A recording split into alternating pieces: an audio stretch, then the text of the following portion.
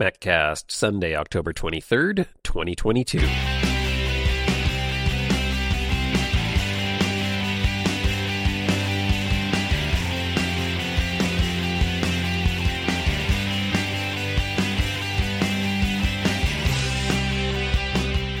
Hey, Mac Geeks, it's time for your MacCast, the show for Mac Geeks by Mac Geeks. I'm Adam, and this is a show where we discuss all things Macintosh. How you doing? Welcome back to the MacCast. Glad to be back here with you for another week of Apple news, hints, tips, tricks, and all the goings-ons in our little Apple and Macintosh community.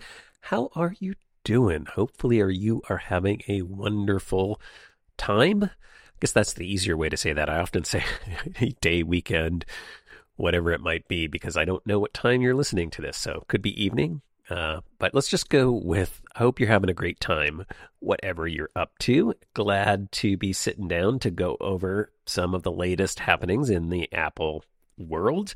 We've got quite a few things to get into in this episode, but most exciting is new products. I love it when we have new products. Yes, some new stuff came out, and I'm going to be giving you the lowdown on what we have available to us. Give you a few of my thoughts and opinions on some of the updates, and then also talk about maybe a little bit of what might be next. We might still have some more products before the end of the year. Then we're going to get into some rumors, maybe what's happening with iPads and future iPads, and talk about the iPhone market a little bit and how that is doing. And that'll round out the news for this week. Not a lot of news going on, but of course, big exciting stuff with new products. And then we're going to get into a couple of your questions. I have a question from a listener about text-to-speech, and then I want to get into a little tip about finding things with messages, and that will round out this episode of the MacCast. So it should be a good one. I say we just dive right in with all of those great new Apple products. Apple did quietly announce a few products. Unfortunately, we did not get a keynote as we thought might happen, and they just kind of rolled everything out with a press release. And that, I think, is really because they're really just some enhancements to existing products, some updates. So not a lot of, or I shouldn't say not a lot. There's a lot of great things about these products, but there's not a lot of new stuff other than some minor updates and enhancements and stuff like that. But a lot of them you might really like, and I'm excited about a few of them. So let's start off with iPads and the entry-level iPad. So Apple announced their 10th generation iPad. It does have an updated A14 Bionic chip and, more importantly, more RAM. So you're now going to get 4 gigabytes of RAM in there.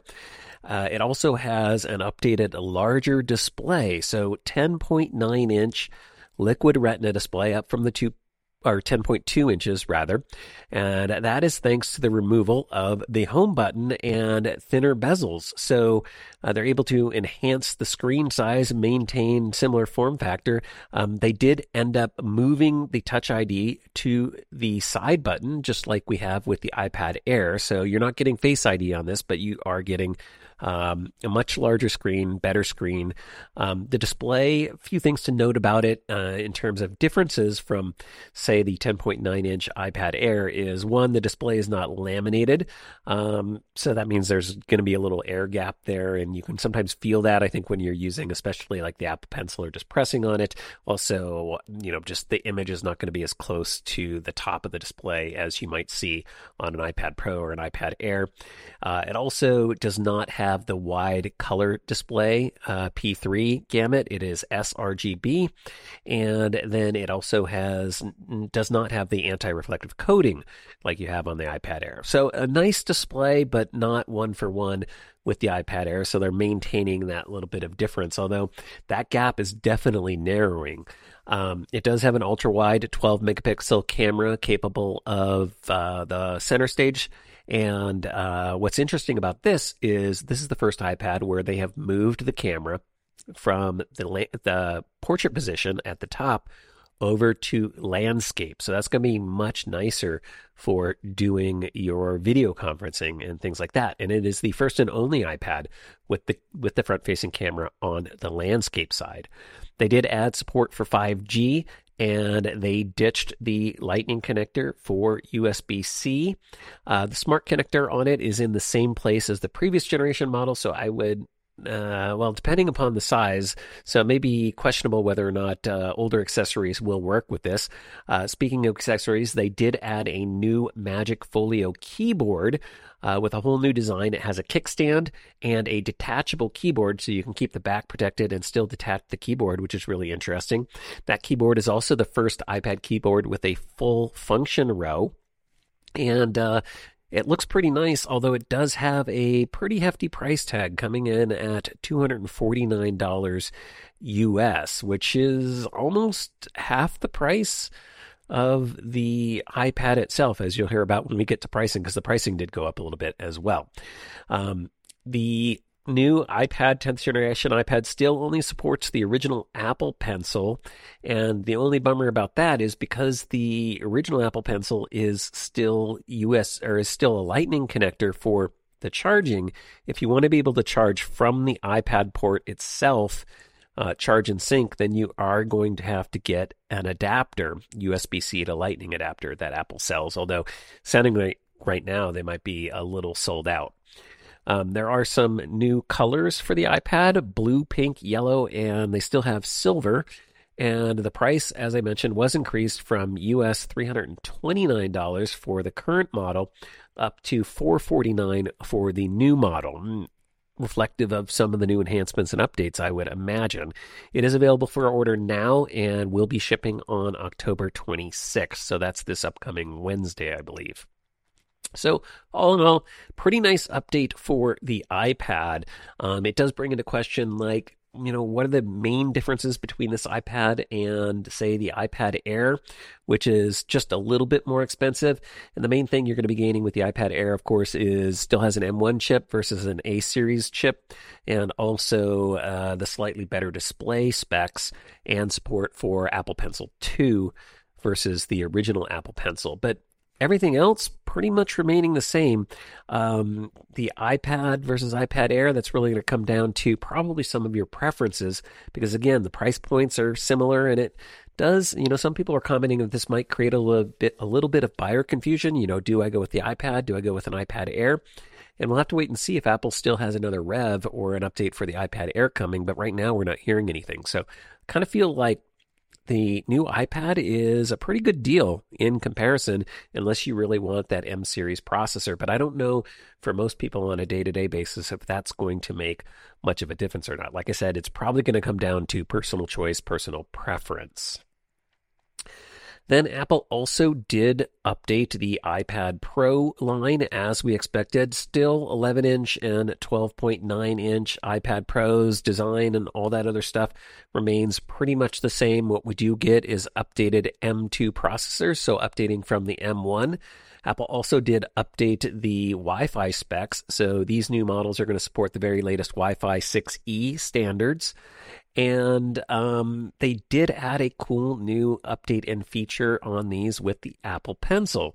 The Apple Pencil Generation 2 is still supported, but on these new iPads, you're going to be able to get a new UI feature where it can detect the pencil hovering above the display and respond to that when it gets close, up to 12 millimeters. And so there's going to be new UI elements and enhancements. Apple has built some of these into their own system. So as you get close, icons can react and different user interface elements can react to kind of indicate, hey, the Apple Pencil is near. And then they are going to provide an API to third-party developers to be able to update their apps to support that as well. So that's kind of cool. And that's coming with iOS or iPadOS 16. The displays and cameras pretty much remain unchanged from the M1 models. So again, kind of under the hood enhancements here with the new Apple Pencil thing coming into play. Something else to note about the cellular versions of these, although I'm not sure it's going to impact too many people, is that they did drop support for GSM and Edge. So you're going to have LTE and 5G and all that sort of stuff, but older cell technologies are not going to be supported in these new iPads. For both the new 10th generation iPad and these new updated iPad Pros, they are including a new woven 1 meter USB-C cable in the box. You can also purchase this now separately from Apple if you want to for $19 US. And as far as pricing on the Pro models go, those have remained the same, starting at $799 and $1099 respectively for the 11-inch and 12.9-inch models. And you can order the new iPads now. They will be shipping and arriving on October 26th. So that's everything with the new and updated iPads. Apple also did, as expected, update the Apple TV 4K. This is nice because we have two options now with new lower prices. So they have the 64 gigabyte model, which includes Wi-Fi for US $129, and a 128 gigabyte model with Wi-Fi and Ethernet for $149. So prices coming down a little bit. Both of these offer a new A15 Bionic chip with 4 gigs of RAM. Along with that, Apple has now added support for HDR10 Plus on televisions that support that, along with the existing Dolby Vision support, which we already had. You can now order the Apple TV 4K, and it will be released on November 4th. Now, some interesting things are, aside from the difference in connectivity between the 64 gigabyte model and the 128 gigabyte model, is that the larger model is also the only one that will support Thread. So that's a new networking standard. Thread is a low power network connection for smart devices that allow mesh networking, and that means devices can directly communicate with each other over low power, not just over Wi-Fi. That is kind of often connected to, but a little bit different than Matter. So a lot of times you'll hear people talk about Thread and Matter, and I kind of want to point this out because I was a little bit confused myself. I was worried that maybe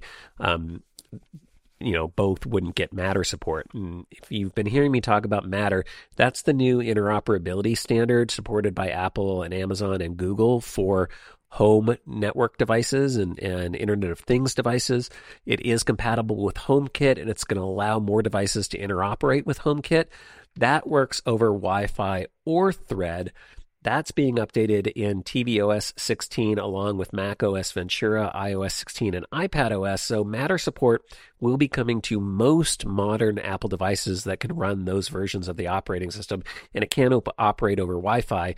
The one difference with this new Apple TV 4K 128 gig model is that will also support the Thread technology, which means it can do that mesh low power communication thing. So if you're kind of on the fence of which one to get, I think it's really going to come down more to the storage. I'm not sure how big of an advantage Thread is going to be going over Wi-Fi, especially for a plugged-in power device like the Apple TV. But we'll have to do a little more research on that. It's just kind of a new and emerging thing. So I'm still trying to figure it out. If you have thoughts and opinions on it, of course, share those with the community, maccast@gmail.com. Some other interesting things about these new models of Apple TV is that they're just a little bit shorter than the old Apple TV 4K, but more than half the weight. And that is likely due to a new fanless design. So they're able to get the fan out of there, I'm assuming enabled by the new A15 processor. And then Apple also dropped the TV label that it was imprinted on the top with the Apple logo. So instead of saying Apple TV embossed on the top, you're just going to have simply an Apple logo. Also, some interesting updates on the new Siri remote, or the updated Siri remote. It pretty much remains the same in terms of buttons and functionality, but Apple did drop the Lightning connector in favor of USB-C, and you're not going to get a USB-C charging cable in the box, so you're going to have to rely on your own for that. So just something to note there.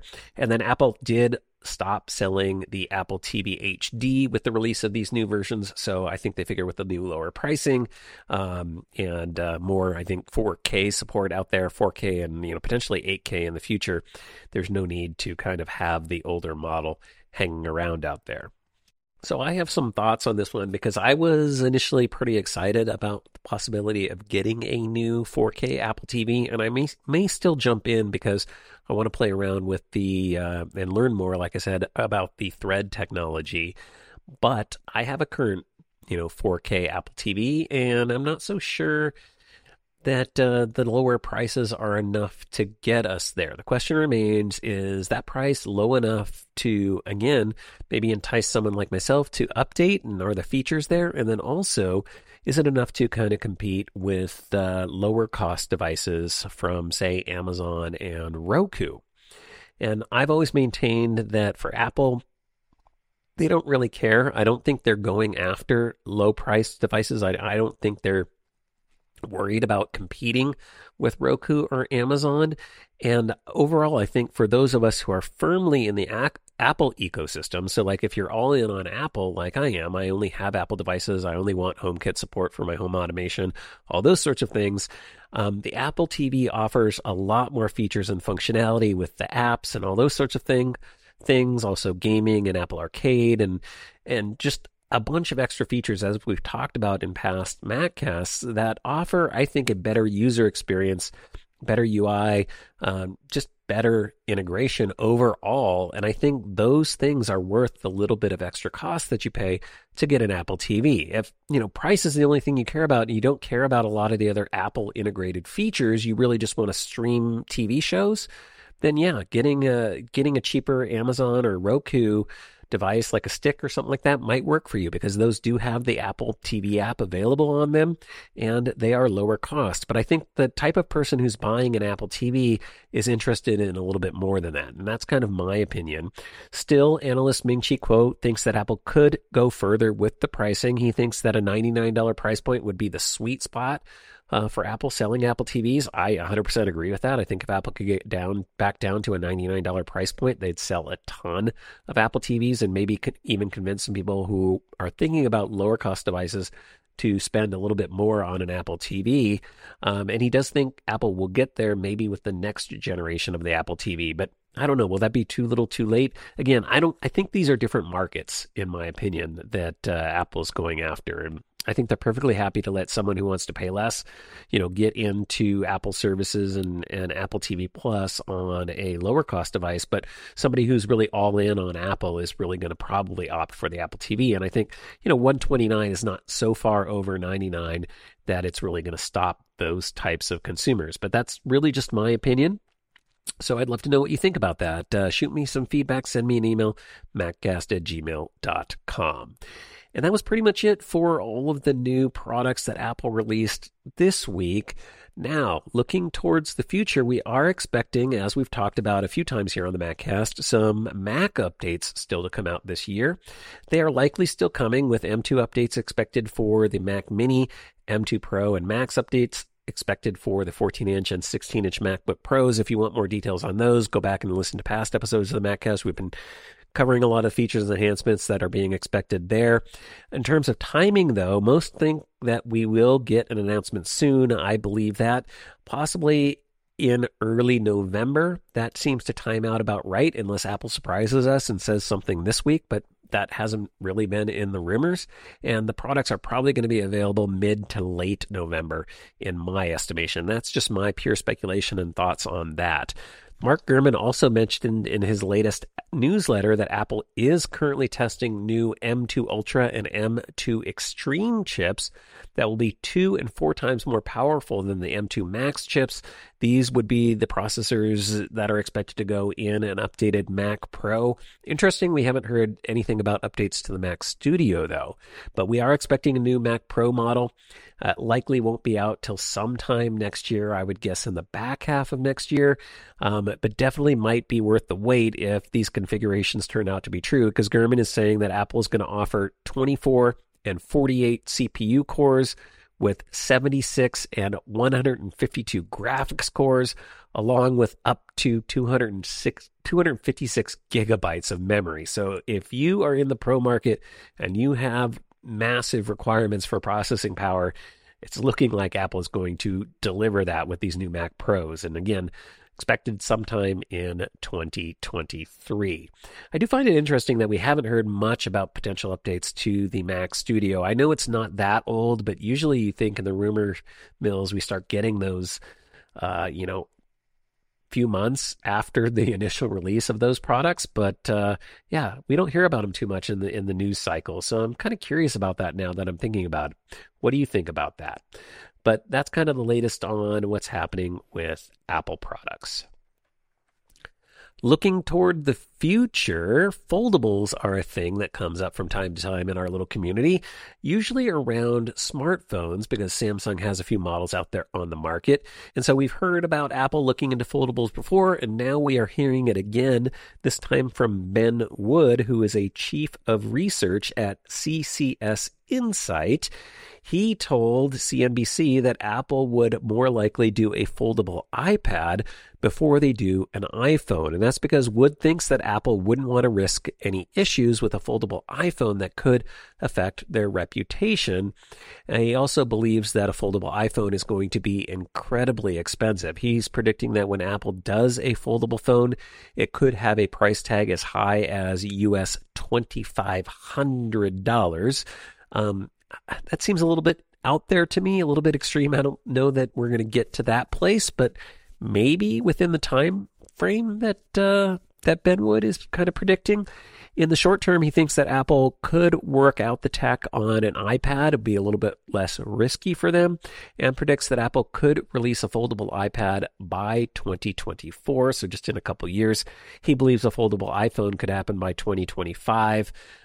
He also reiterated that Apple has been experimenting with larger foldable displays. This is something we've heard in the past, up to 20 inches, and that they're likely to be more focused on a larger device, at least initially, like an iPad or a laptop. We've heard similar reports like this from analysts like display analyst Ross Young and Ming-Chi Kuo for years. The only place they seem to all disagree is on the timeline. I think Kuo has been the most bullish on Apple releasing a foldable iPhone. I think he kind of had an initial time frame of maybe 2024, maybe even 2023, if I'm remembering correctly. But 2024 is probably more likely. And I don't even think possibly by then, because Apple is battling some of the biggest barriers, in their opinion, with folding tech, which are the lack of dust resistance, which causes a lot of problems for existing foldable displays on the market. Dust and dirt gets under there and your display starts to look nasty and cruddy.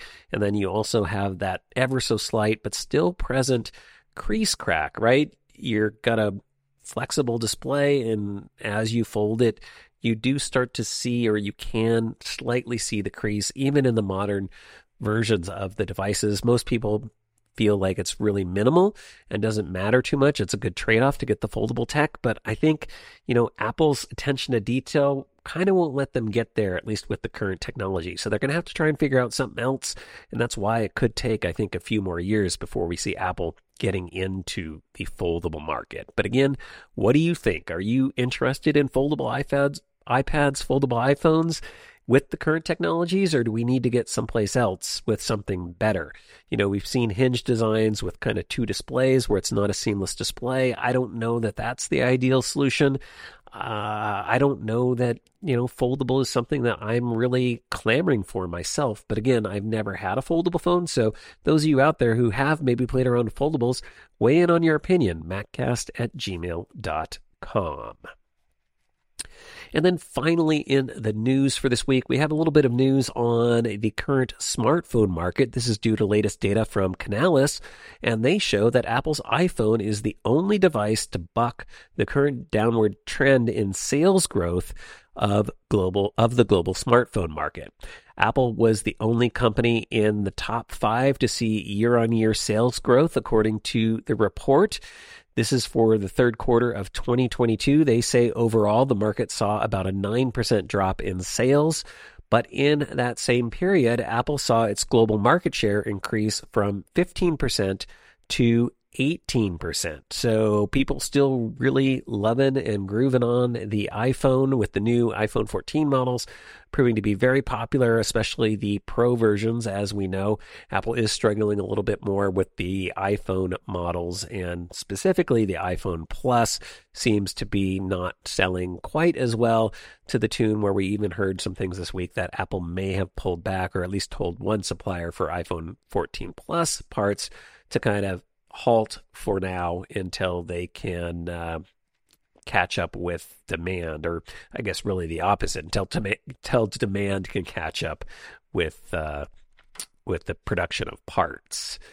And then YouTuber John Prosser says in a new video that the next iPhone SE will look a lot like the iPhone XR. And again, this is something I think he said before, and we maybe even talked about. This time around, he kind of gave a little more details, specifically that we're going to see a larger display, no home button, smaller bezels, and Face ID.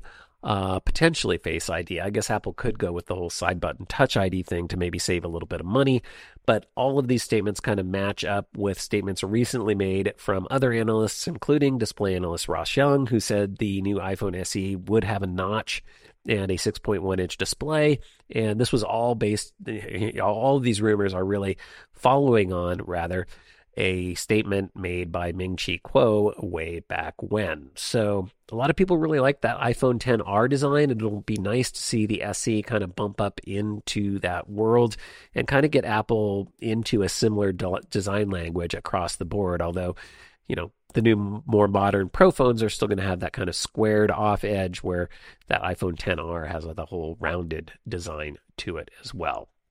But with that is going to do it for the news for this week. Before I move on, I do want to take a quick moment and thank a couple show sponsors, starting off with SimpliSafe. If you've thought about protecting your home with security but have been waiting for the right time, you're going to want to listen up right now.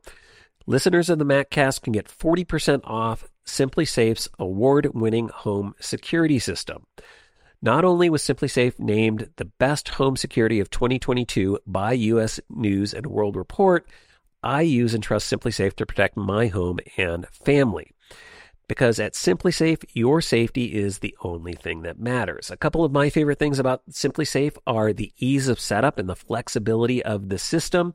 You're able to self-install the system with ease, and they offer a wider range of sensors so you can easily build and adapt the system to your home, something that I was able to do when I moved and needed to cover a larger space. And I really did appreciate that because I could simply add on to my system and have it grow with me. When a threat is detected, SimpliSafe's monitoring professionals promptly contact you and dispatch first responders to your home, even if you're away or unable to respond. 24/7 professional monitoring costs just under $1 a day. That's less than half the cost of ADT's traditional professional installed plans. And SimpliSafe blankets your home in protection with sensors for every room, window, and door.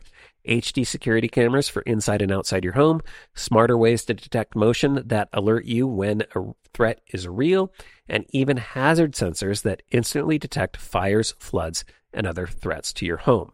Their monitoring experts use proprietary advanced response technology to visually confirm when a break-in is real, so you get the highest priority police dispatch.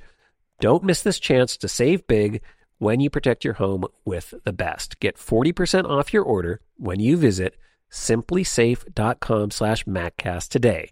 Customize the perfect system for your home in just a few minutes. That's simplisafe.com/MacCast. There's no safe like SimpliSafe. And a big thank you to them for their support of the show. I'd also like to thank my sponsor, HelloFresh. With HelloFresh, you get farm-fresh, pre-proportioned ingredients and seasonal recipes delivered right to your doorstep. Skip trips to the grocery store and count on HelloFresh to make home cooking easy, fun, and affordable. That's why it's America's #1 meal kit. I know one issue we fight with in our family is meal planning. Almost every night we have a discussion about what do you want for dinner, and it's not fun. HelloFresh cuts out stressful meal planning and grocery trips so you can enjoy cooking and get dinner on the table in about 30 minutes or less. We really appreciate the ease and convenience HelloFresh brings to our meal prep.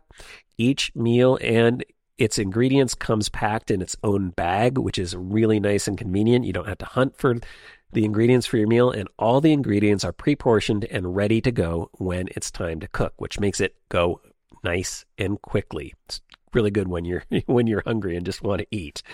Plus, the included meal cards are really, really great. They're super easy to follow, step by step, and even include a breakout of all the tools and utensils that you're going to need to prepare your meal. It makes it convenient and super easy. Plus, with the cards, when you find a favorite recipe, it's easy to keep track of it and to be able to make it again if you want. Our family is trying to eat healthier and also has some dietary restrictions, and HelloFresh makes that easy as well. They offer low-cal, carb-smart, vegetarian, and pescatarian options every week. Plus, it's easy to change your delivery days or food preferences, and you can skip a week whenever you need. Go to HelloFresh.com/MacCast65 and use the code MacCast65 for 65% off plus free shipping. That's HelloFresh.com/MacCast65 to get started with America's #1 meal kit. And a big thank you to HelloFresh for their support of the show. Jim wrote in this week to ask a question about text-to-speech services. He basically said, hey, look, the services add to music spoken track option, while good, adds the audio file to the music app, and I don't want it in my music library. Is there another workflow that doesn't add the file to the music library? And for those of you who might not know what Jim is talking about, if you're on the Mac and you select some text or you have a text document, you can go under the services menu and there is an add music as spoken track option that will take that text, convert it to speech to an audio file, and then put that in your music library. And then you have to kind of go grab it, take it out of there, or sync it, whatever you want to do with it. And he's looking for more of an option to put it wherever he wants on his Mac. And as with many things on the Mac or even on iOS these days, if there is a workflow that you need that's very specific to how you want to do things, more and more the answer is the Shortcuts app. And Jim, I think that's going to be your best option. You might be able to find a third-party app to do it, but hey, if you can do it yourself and kind of build it the way you want, why not? And I know Shortcuts kind of scares a lot of people, but it actually is pretty easy. And a lot of times when I get questions like this one from Jim, what I do is I pop open the Shortcuts app and I just try and figure out, hey, can I actually build the workflow to meet this need? And that's that's exactly what I did when I got your question, Jim. And turns out, yep, you can do it. I wasn't able to perfect it yet, and that's probably because I'm not a Shortcuts expert, but I'm hoping maybe someone in the community can take the basis of what I built and maybe build something better. So just to get everybody familiar with pretty much how simple and easy this is, and it is a lot easier than you think, I thought I'd walk you through the steps that I used to actually get this workflow built. And I even took my workflow and I shared it with Jim back on email. So Jim, hopefully that's working out with you, and feel free to tweak it however you want if you want to get it a little more customized to meet your needs. But starting at a real high level, if you want to build a shortcut, or if you want to get kind of into how to build shortcuts with the Shortcut app, I think the first thing you need to know is you have to think about it, and this is the best analogy I've ever received. Think about it like writing your own recipe, right? So what you're going to do is you're going to have ingredients, you're going to have a list of ingredients, and those are kind of like the steps and individual actions. And then you're going to take those ingredients and you're going to combine them in the right order, the right series of steps to create your meal or your outcome, or in this case, your workflow. So you search and find within categories your different ingredients or individual actions, and then combine them in a specific order, series of steps to get your workflow. And it really is kind of that simple. Now, a lot of times you're going to have a little trial and error figuring out the right order and stuff like that. And that's maybe where it's a little bit difficult, but it's also kind of where, in my mind, it's a little bit fun. So for this workflow, let's just use this workflow as an example. So Jim said, hey, I want to be able to, and I think this is a good place to start too, is, think about the problem and the desired solution. So in his case, it's like, I want to be able to take text input from somewhere, and I want to be able to convert that to an audio file. So we've got 1, get the text, 2, convert that to an audio file. So take the text and make it a spoken audio file. And then 3, I want to be able to save that audio file to my Mac. Okay, so we start there. So I opened up the Shortcuts app and I thought, well, what's the first thing I want to do? I want to get text. So I went into search the available actions or steps, and I just searched for get text. And lo and behold, there's an option called get text from input. So I drag that in as my first step. And when I add that, I do get some options of where to get the input from and the type of input that I'm looking for. So here I just clicked on the options, and I see that I can set the input to text. And for the from option, I can adjust that in the settings panel, which is the little icon on the right of the interface. And again, I'm using shortcuts on the Mac, so it'll be a little bit different on iOS, but pretty much the same kinds of steps. And in this case, I know that I want to use a quick action, and I want to use the services menu for the Mac. And then on iOS, I want to choose the show and share sheet option for iPhone and iPad. So you'll see this in the settings there. You can kind of pick how you want your input to work. And you could take input from the clipboard. There's lots of different options you can play around with. But in this case, Jim had specifically said, hey, I want to use the services menu. So that's a quick action. And we're going to use the services menu on the Mac. And so from the get text from step, it's going to automatically insert the shortcut input as what it's receiving. So we'll get the input from the quick action. In this case, it's going to be a text selection or text from the clipboard. And there actually is a backup option for those input settings in case, you don't have a text selection. So there's an option called, if there's no input, what do you want to do? And in my case, I set that to get clipboard. So get the contents of the clipboard, but you have a bunch of different options there. You can just continue. You can do a few things. So again, there is going to be some places where you might have to play around with this a little bit. But overall, you drop in your first step, you configure some of the options, and then you're going to take the input from one step, do some action on it, and then send that off to the next step. So in this case, the next step that I know that I want to do is I want to convert the text to speech. So this time I searched for speech, and the option or action that came up was make spoken audio from text. It's like, perfect. That's exactly what I want to do. So I take that, I drop that into my workflow, and it automatically takes my text input from my previous get text step. And then by clicking the show more option in this step, I can choose some different settings for how I want to convert the text to speech. So there's options there for the voice I want to use. I can adjust the rate, and I can adjust the pitch options however I like to convert that audio.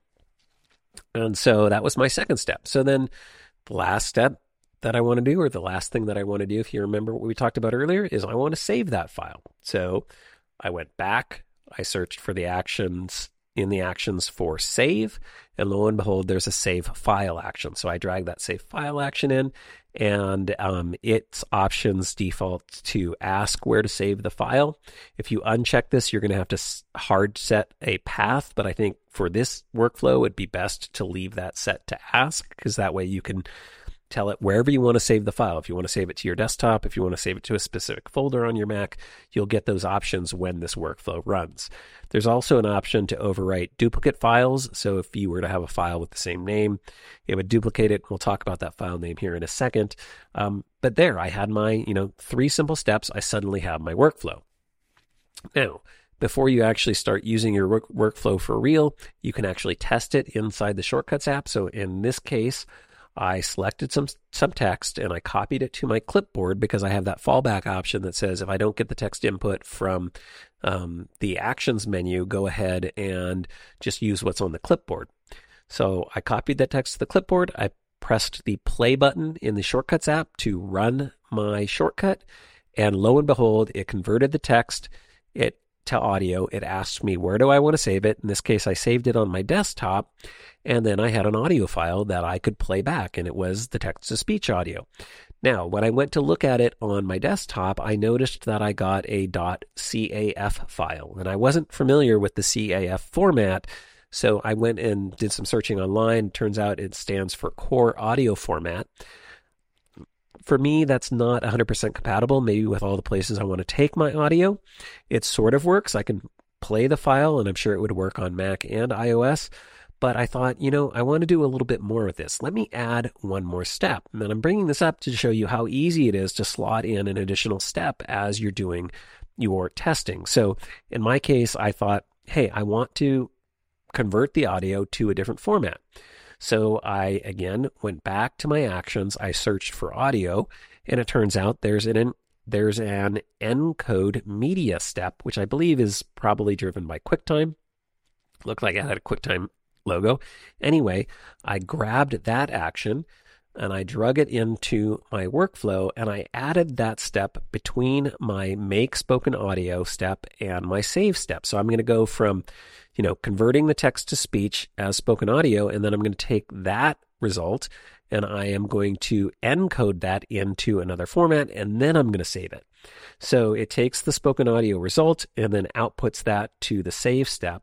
And for the encode media, when I toggled open the show more options, there was a checkbox for audio only. So I knew in this case I'm only dealing with audio, so I checked that.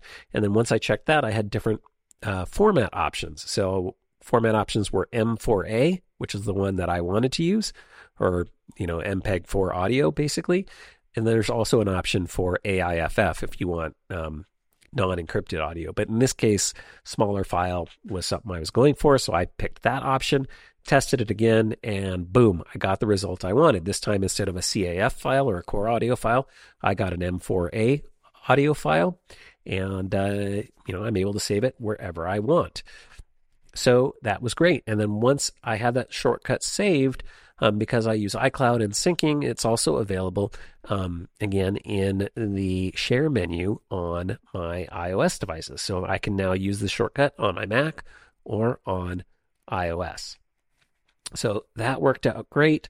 I can save it wherever I want, and it is the shortcut that I was looking for. So that's really cool. Like I said earlier, you can also share your shortcuts. So I shared my shortcut with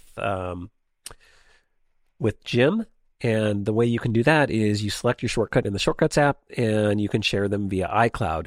You will need to have an iCloud account for this, but you go under Files, Share, and then there should be an option for Copy iCloud Link, and then you can share that iCloud link. I'll actually have my link in the show notes at maccast.com. I called mine Convert Text to Audio, but you can actually really give it whatever name you want. And you can even set these up to be triggered with Siri, which is pretty cool. So that's how you can kind of build your own shortcut, Jim. Now, the one thing that I'm going to throw out to the community that I need a little bit of help with, or would like a little bit of help with, is one thing I couldn't figure out how to do was change the file name of this audio file. What it seems to do is take the first few characters from the text that you send it to, and it uses that as the file name, which is a little bit ugly in my opinion.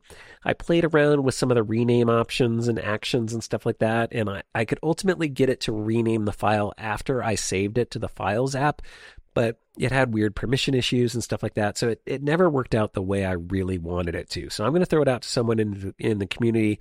If you can figure out how to take this workflow and get it so that you can give it a file name that you want it to save the file as, that would be awesome. I don't know if it's possible, but play around with it. So there sometimes are little nuances to shortcuts that can be a little bit tricky, but I think you can see overall it's pretty easy to build your own actions and workflows. So I hope, again, we've covered this a few times, but I hope this helps open up shortcuts to a few more people and maybe gets you in the mind frame of, hey, yeah, maybe I can do that. Let me give that a try. And good luck. And Jim, I hope this workflow helps get you exactly what you're looking for. I guess the last thing to ask the community is, I know we did this with a workflow. Is there a third-party app or a plugin or an extension or something for Mac that would allow you to do this as well? If you know about a tool like that, let us know, maccast@gmail.com.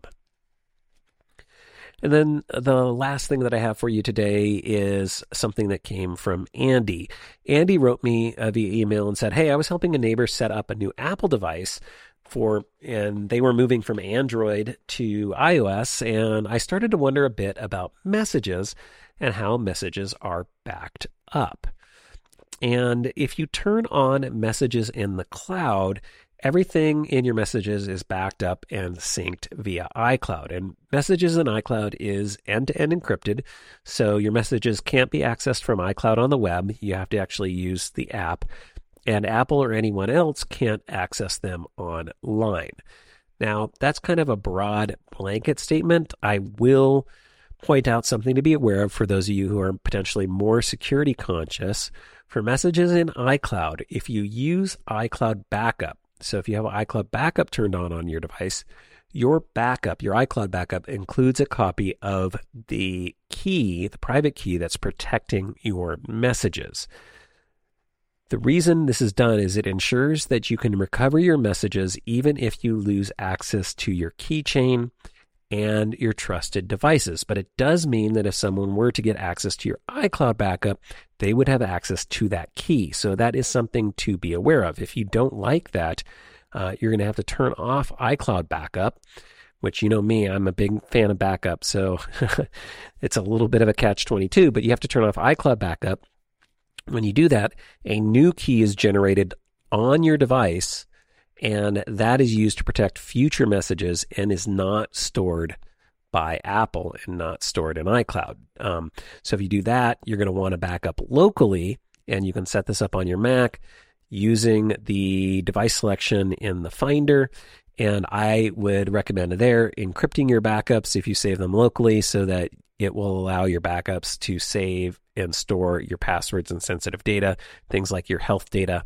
And just know that, you know, when you're backing up locally, you have to make sure that it's either backing up over Wi-Fi or that you physically connect your device to your Mac to get that going. So just something to be aware of. But if you turn on messages in iCloud, getting back to Andy's original question, yes, your messages are going to be backed up and saved in iCloud.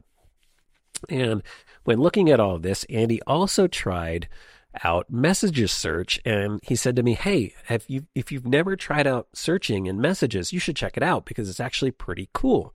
And I totally agree. And I don't know if you've ever played around with searching in Messages, but Messages has some really great ways to find and access, especially things like attachments or shared links or photos and all those sorts of things. So when you search in the Messages app, and you get that by pulling down to access the search bar, you know, one of those hidden UI features that Apple does on iOS where you don't get a search bar by default, but if you just swipe down, you'll see the search bar. But once the search bar comes up, in addition to search, you get a bunch of helpful sections for things like recent conversations, groups of links, photos, locations, documents that have been shared with you, and it's all right there, easily accessible.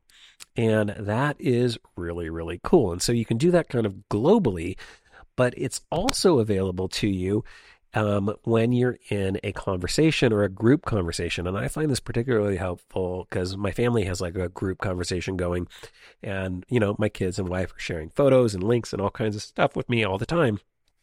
And sometimes it can be hard to just like scroll through the entire conversation to find that specific photo or link. So if you actually access that conversation within the Messages app by tapping on the person or the group at the top of the message thread, then you can see the photos, links, documents, and locations that have been shared within that conversation, which is really, really neat. And within each one of those groups, you can actually tap the See All to see a full list. So if you have an ongoing thread that just has a ton of photos, you'll see the most recent photos that have been shared, but you can also tap on the Share or Show All to see all the photos that have been shared within that thread. And what's nice about the photos that's kind of fun is you can tap the select button at the top, and you can choose any photos that you want to save to your local photo library, and you can save them pretty quickly and easily, which is really, really neat because I often do get the question from folks to say, how can I, save those photos so that I have a copy of them so that they're not just living in the Messages app. Although I do know a lot of people, my daughters included, that just kind of have a massive photo library that just lives in Messages as well. Oftentimes their Messages photo library or their message storage can be larger than their photo storage, which is just mind-boggling to me, but I guess that's how the younger generation does it. One other thing that I think is really cool that you might want to check out too is in the Photos app itself, and actually a few different apps, Apple has the new Shared With You feature that they added in iOS 15. You need to enable this. You enable it by going into Settings, Messages, Shared With You, and then you can turn on sharing for different apps and different programs, including photos. And what happens if you have Shared With You turned on is when you go to the For You tab in a lot of these apps, or if you're in Safari, for example, when you're on your kind of new welcome screen bookmark thing, you get all of the shared links that are coming from messages. So you can enable this for books, music, news, podcasts, Safari, and the TV app, and then some third-party apps support it as well. And so when you go into the For You tab, say, for example, in Photos, you can scroll down and you'll see a new Shared With You section when this is turned on, and then any photos that have been shared with you from anybody in your contacts, and I guess that's the other thing you need to know, the person sharing it does need to be in your contacts. You will see the documents and links and photos and everything that they shared with you all within the app. And once again, too, you can, for example, in the Photos app, you can select those and you can save those back into your photo library pretty quickly and easily. So it's kind of a cool way to kind of centralize everything that's coming in through messages, because so many of us communicate almost solely through messages these days, more and more, even more so than email. So just some few things to be aware of. And thank you, Andy, for kind of pointing out the search feature and messages. It really got me thinking about some of these other features and stuff like that. So I appreciate your email. But with that, that is going to do it for the show for this week. Before I leave you, I do want to take a quick moment and thank a couple show supporters. Bandwidth for the MacCast is provided by CacheFly. You can find them at CACHEFLY.com. And all advertising on the MacCast is handled by Backbeat Media. You'll find them at backbeatmedia.com. As always, I love hearing from you. If you have a comment, a question, something you'd like to hear covered on a future episode of the MacCast, you can send your emails and audio comments to maccast@gmail.com. You're also welcome to call in on the listener hotline. That phone number is 281-622-4269, 281-MAC-I-AM-9. And if you want to follow me on social media, you can find me on, I almost forgot. If you need show notes, links to anything we talked about on this or any other episode of the MacCast, you can find those on the website. That's at maccast.com. And finally, if you want to follow me on social media, you can find me on Twitter, twitter.com/MacCast. You can check out the MacCast Facebook page over at facebook.com/TheMacCast, or find me on Instagram, just MacCast on Instagram. But that is going to do it for now. Until next time, I will talk to you all again real soon.